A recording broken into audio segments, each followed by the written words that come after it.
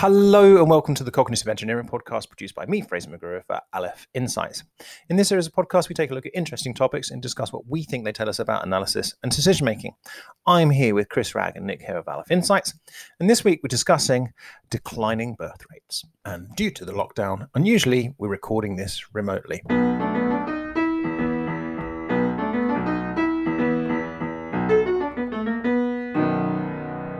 Chris, I believe you've got an article or a bit of research to lead us in on. Off you go. Yeah, this was quite widely sort of publicised article in the Lancet by researchers at the University of Washington's Institute for Health Metrics and Evaluation.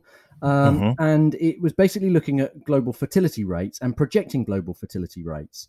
And what they found is really that they've reduced dramatically over the last number of decades, and the while in sort of 1950 women globally were having an average of 4.7 children in their lifetime. Wow. In 2017 that is 2.4, and it's forecast, according to their projections, to fall below 1.7 by the end of this century. So that leads to population reduction. So what they're saying is that if this forecasting is correct, the number of people on the planet is going to peak in 2064 at just under 10 billion, 9.7 billion, before falling down to 8.8 billion by the end of the century, and then who knows where, so to sort of bring this into more kind of understandable terms, I think if you look at a country like Italy, at the moment, because this is particularly pronounced in the developed world, but also this is going to spread to the developing world as well, according to this forecasting. But if you take a country like Italy at the moment, with a population of just over 60 million, 61 million, they're saying that over this time frame, by the end of the forecast, their population would be 28 million. So more than halving, so it could be very dramatic in certain places. So I suppose there are a few things, but not worrying about whether or not the projections are accurate. I suppose the question is, if we might expect some population reduction, what would the implications of that be? Clearly, one of the implications is going to be we're going to have far fewer young people and far more old people. So under fives are going to go down from 681 million kind of nowish to 401 million. So nearly a halving of the number of under fives. 80-year-olds are going to go from 141 million now to 866 million, according to this forecasting by the end of the century. So you have way more over 80-year-olds than you are, more than double than you are under 5-year-olds. What would that look like, I mean? How many 80-year-olds do you need per 5-year-old for it to be a fair fight? That's the question. It's a good question. Are Zimmer frames allowed or not? Yeah. Right. Okay. There's so many interesting there are so many interesting sort of points that you can spin off this. Nick, spin off an interesting point for us. I know we sort of want to just ask the question of what happens if this is true, but it is worth saying from a sort of analytical point of view that we shouldn't put a great deal of store in this forecast. Indeed in any very long range forecast that relies on certain assumptions about things holding constant.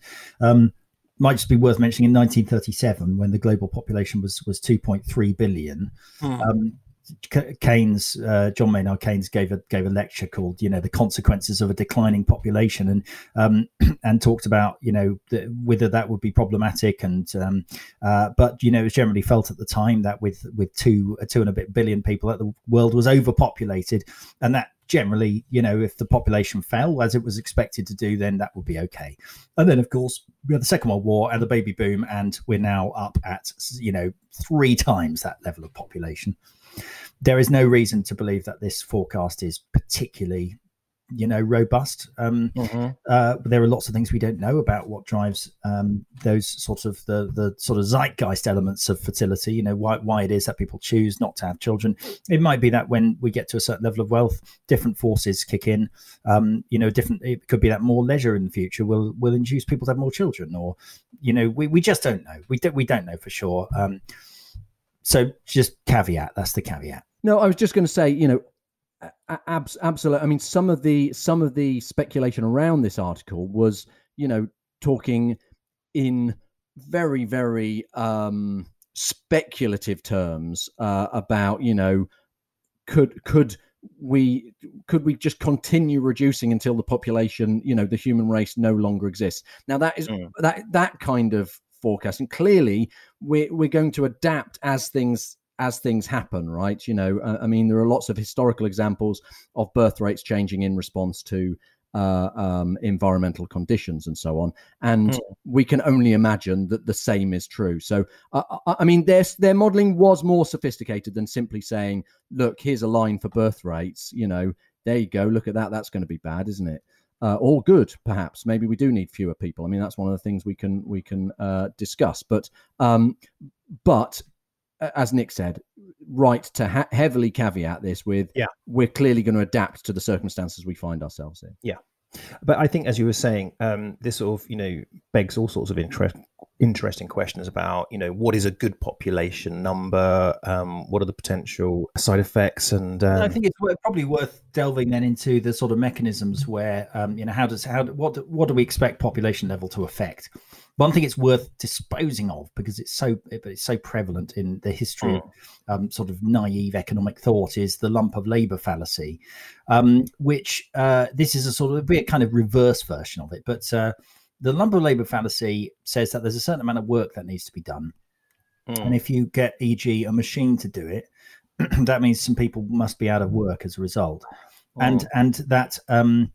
if we have more population, the problem is there won't be jobs for them, because other people, the existing population, will be doing all the jobs, and the new people won't have jobs. Now, that's completely also known as the Jeremy Corbyn fallacy, I think. Right.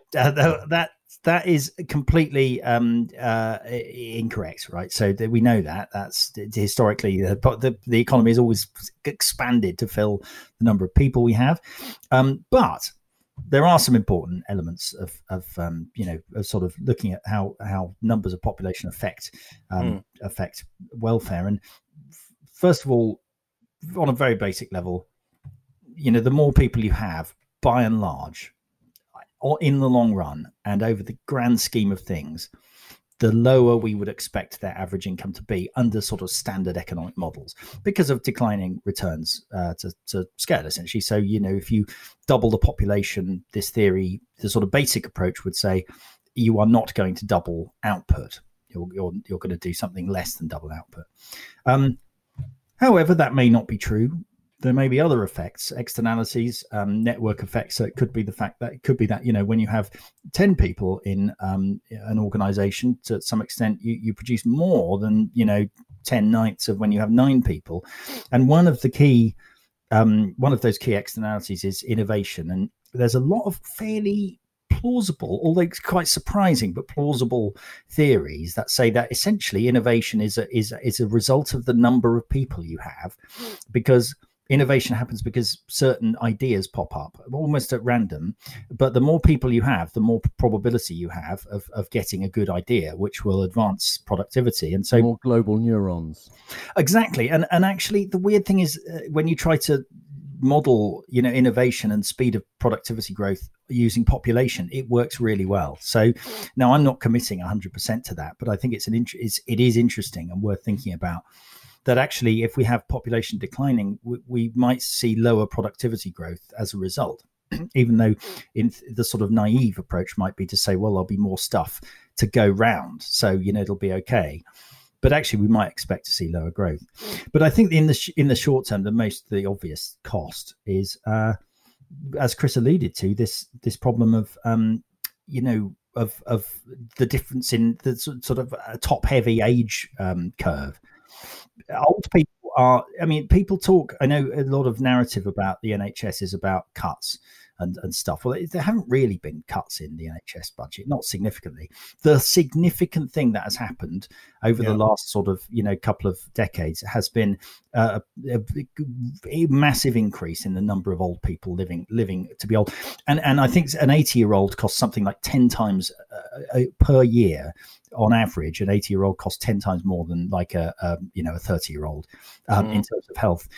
So I think the challenge from that point of view, there's a social one, political one. Could this exacerbate the generation gap? Are young people going to feel increasingly, like they're supporting this huge weight? But also a technology challenge of, can we make health? We don't just want people to live longer. We've got to make them be productive for longer in order to sort of compensate for the vast number of people. Perhaps we could have some kind of system where we had like a little sort of diamond type thing in our palms of our hands, and that changes color over time. And when it gets a certain color, off we go to the rapture. Are you going all Logan's Run on us? Yeah, I certainly am. Yeah. Chris, let's hear about the implications of an aging population. Either tell us more about that, any thoughts you've got on that, or any further examples. Yeah, well, I think fertility rate itself isn't just an interesting thing. So I think that would be probably the thing that people would fixate on, right? And if you look in all of the sort of thought experiments that are done in literature, they don't generally paint a good picture of when fertility rates go down. And the fact that we measure fertility rate by the amount of procreation per woman suggests it's going to be perceived as an issue attached to women. And if you look at like I say, if you look at fictional examples, things like Children of Men or Handmaid's Tale and Testaments, in Handmaid's Tale, the pretext for establishing Gilead is largely about falling reproduction rates. And it's a bit awkward, but has someone explained to Chris about that men are involved in reproduction? Yes, no, I was aware of that, but the point. I wonder if now is the time and place. But it does focus on women. You're quite right.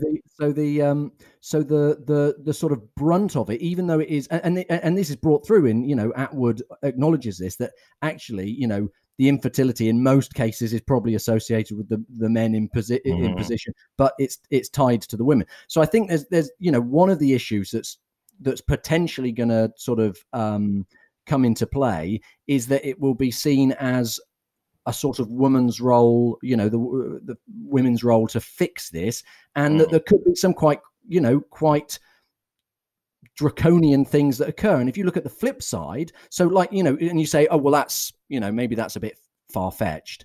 But if you look at things like policies that have actually occurred, so this is almost the reverse problem, but the one-child policy in China, right? That was to decrease reproductive rate, to try and limit the population. And there's quite a lot we could probably learn from that. But in terms of the policy implications of that, you saw all sorts of quite extreme things like, enforced sterilization and abortion,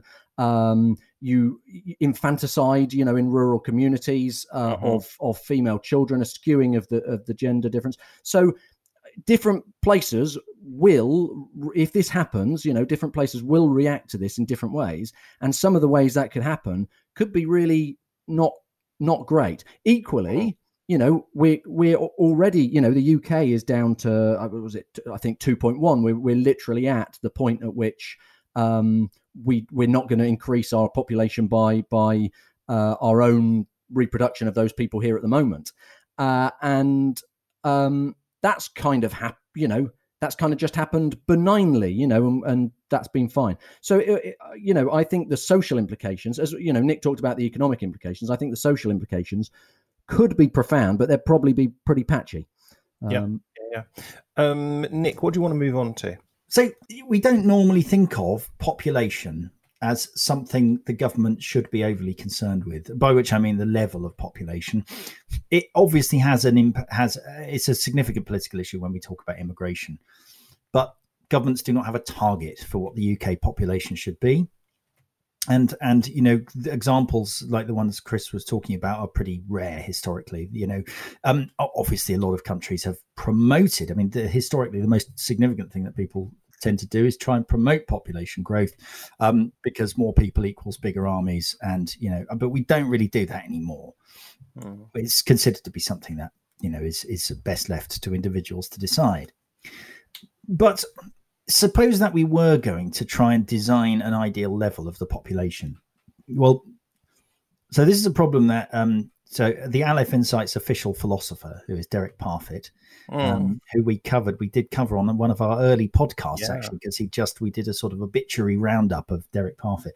In his book Reasons and Persons, he devotes a chapter, really a whole kind of chunk of the book, to thinking about future generations and non-existent people and the extent to which they ought to be considered. Now, you might say, what have non-existent people ever done for us? Who cares? But the thing is that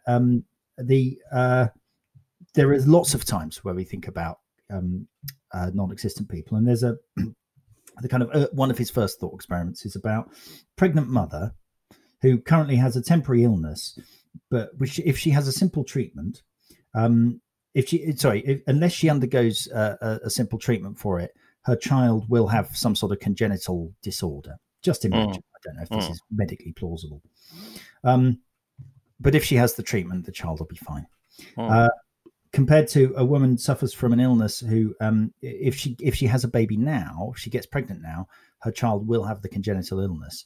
But if she does it in 6 months' time, she'll have a completely normal, healthy child. And you might think, well, the obvious thing to do there in both cases is to either have the treatment or wait it out. It'd be much better to wait 6 months and have a child who's going to be healthy and not. But what Parfit's point here is, in example B, it's a different child. What we're saying is that the first child is better for that child who would have been born, but with the congenital illness, to not have been born at all. Right now, so we do make decisions. We make decisions where we compare non-existence and existence with a certain level of welfare. And the fact that we do make those we can make judgments about that, shows that we are capable of thinking about the idea of there being value in non-existent people, whether it's positive or negative. So that's the kind of question, really, is what value do non-existent people have? Or let's imagine that we could snap our fingers and make it the case that there'll be 1 billion more people in a year's time, and that those 1 billion more people will be broadly happy, right? Should we do that? Would it be better to have more people, even if, let's say, the average level of happiness was a bit lower across the board, but where the total amount of happiness was higher? That's the key question here. And we do have concern for future generations. We worry about their welfare. We think about the environment and our legacy for the future. But anyway, Parfit essentially he it doesn't really come to a theory. He says he says it's like theory X, that there isn't really a way of answering this which is satisfying. And there's a very good paradox, which I can explain if you like, called the mere addition paradox, which essentially says that all our intuitions lead to a conclusion that would be really bad. Do you want to hear it? Go on then. Yeah. So imagine a world where there's 100 super happy people, right? Yeah. Now, what you can, if you want, create another 100 people on the other side of the world who are 80% as happy as the super happy people, right? Is that better or worse?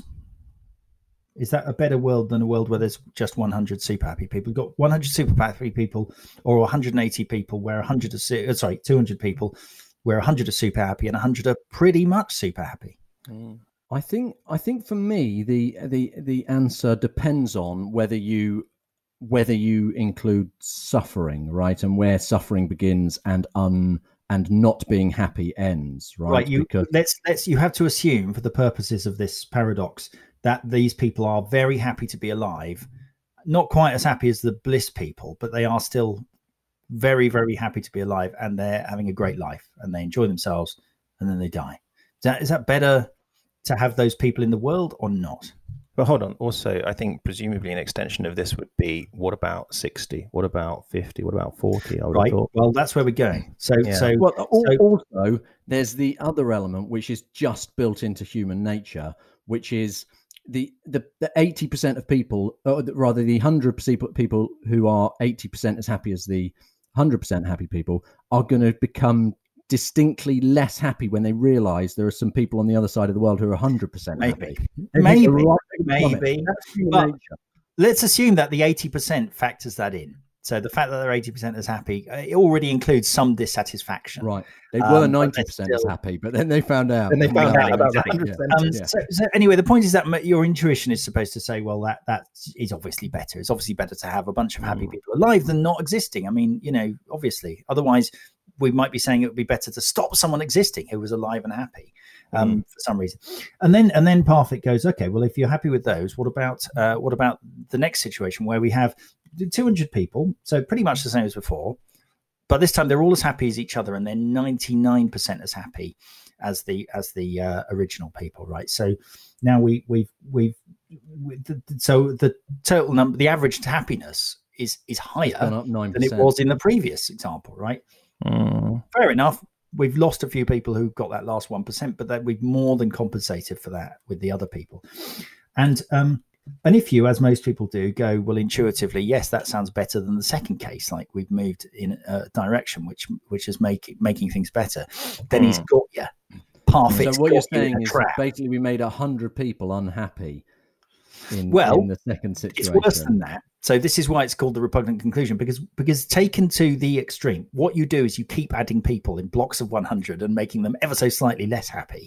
And every single time you have to accept that you're improving the situation according to this sort of intuition, until you have a situation where the whole entire earth is full of billions of people who are only just slightly happier than being dead. and that's the repugnant conclusion. It isn't resolved. There isn't a resolution to this. So some people embrace it and they say yes. Strict utilitarians say yes, we should just keep having more people. More people is good, and it does. A world in which there's billions and billions of people, but they're all only just happier than not at all is good. Whereas other people were, have sort of tried to challenge the idea of measuring welfare like that in the first place, and but I think it's something that it's a really, really interesting argument. I feel very challenging for this kind of policy discussion, because what is the right answer? Do we want more people for their sake, let alone our own? Well, as is sometimes the case, it all feels a bit bleak, and unfortunately, the person I want to go to next usually makes things bleaker. So we need to finish. Chris, anything that we've not said yet that you want to come in on? Well, so I'm gonna put a little ray of sunshine in there, just to, I'll believe that when I hear it. This ray of sunshine is one day we'll all be dead anyway. Exactly. No, I was going to say that I think that I think there are two reasons for hope. One is this idea that I think we are self-calibrating, and I think it's largely accepted that that at the moment the extent to which we consume resources and the size of the population, and certainly the size of the projected population, is becoming difficult to sustain, right? And without that happiness going down quite a lot, right?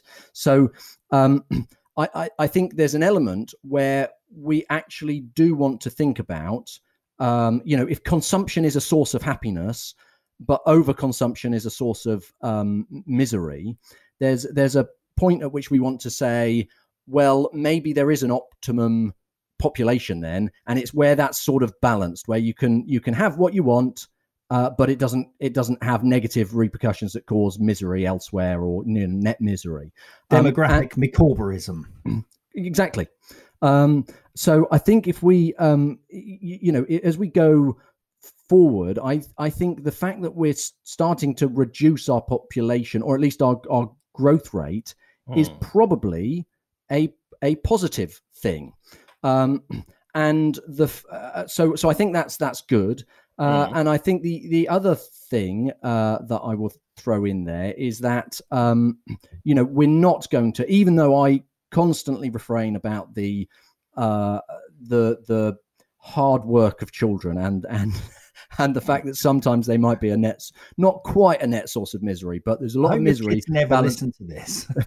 Balanced by a lot of pleasure, right, and a lot of good things.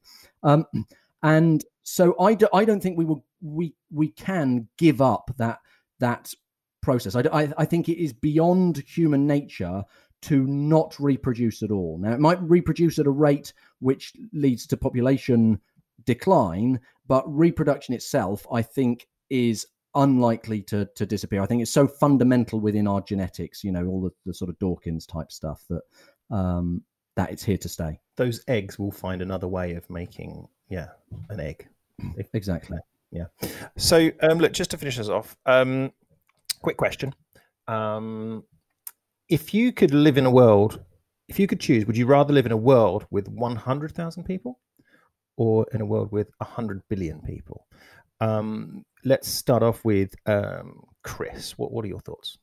What do you reckon? Well, yeah. So, I mean, obviously, they're two massive extremes, right? But so the question, the crux of the matter is, would we rather have underpopulation or overpopulation? But it's a bit like saying, would you rather boil to death or freeze to death? It's but bear in mind that at one point in Earth's history, we did have 100,000. Yeah, we did have 100,000 people, but it was pretty darn miserable then, I suspect.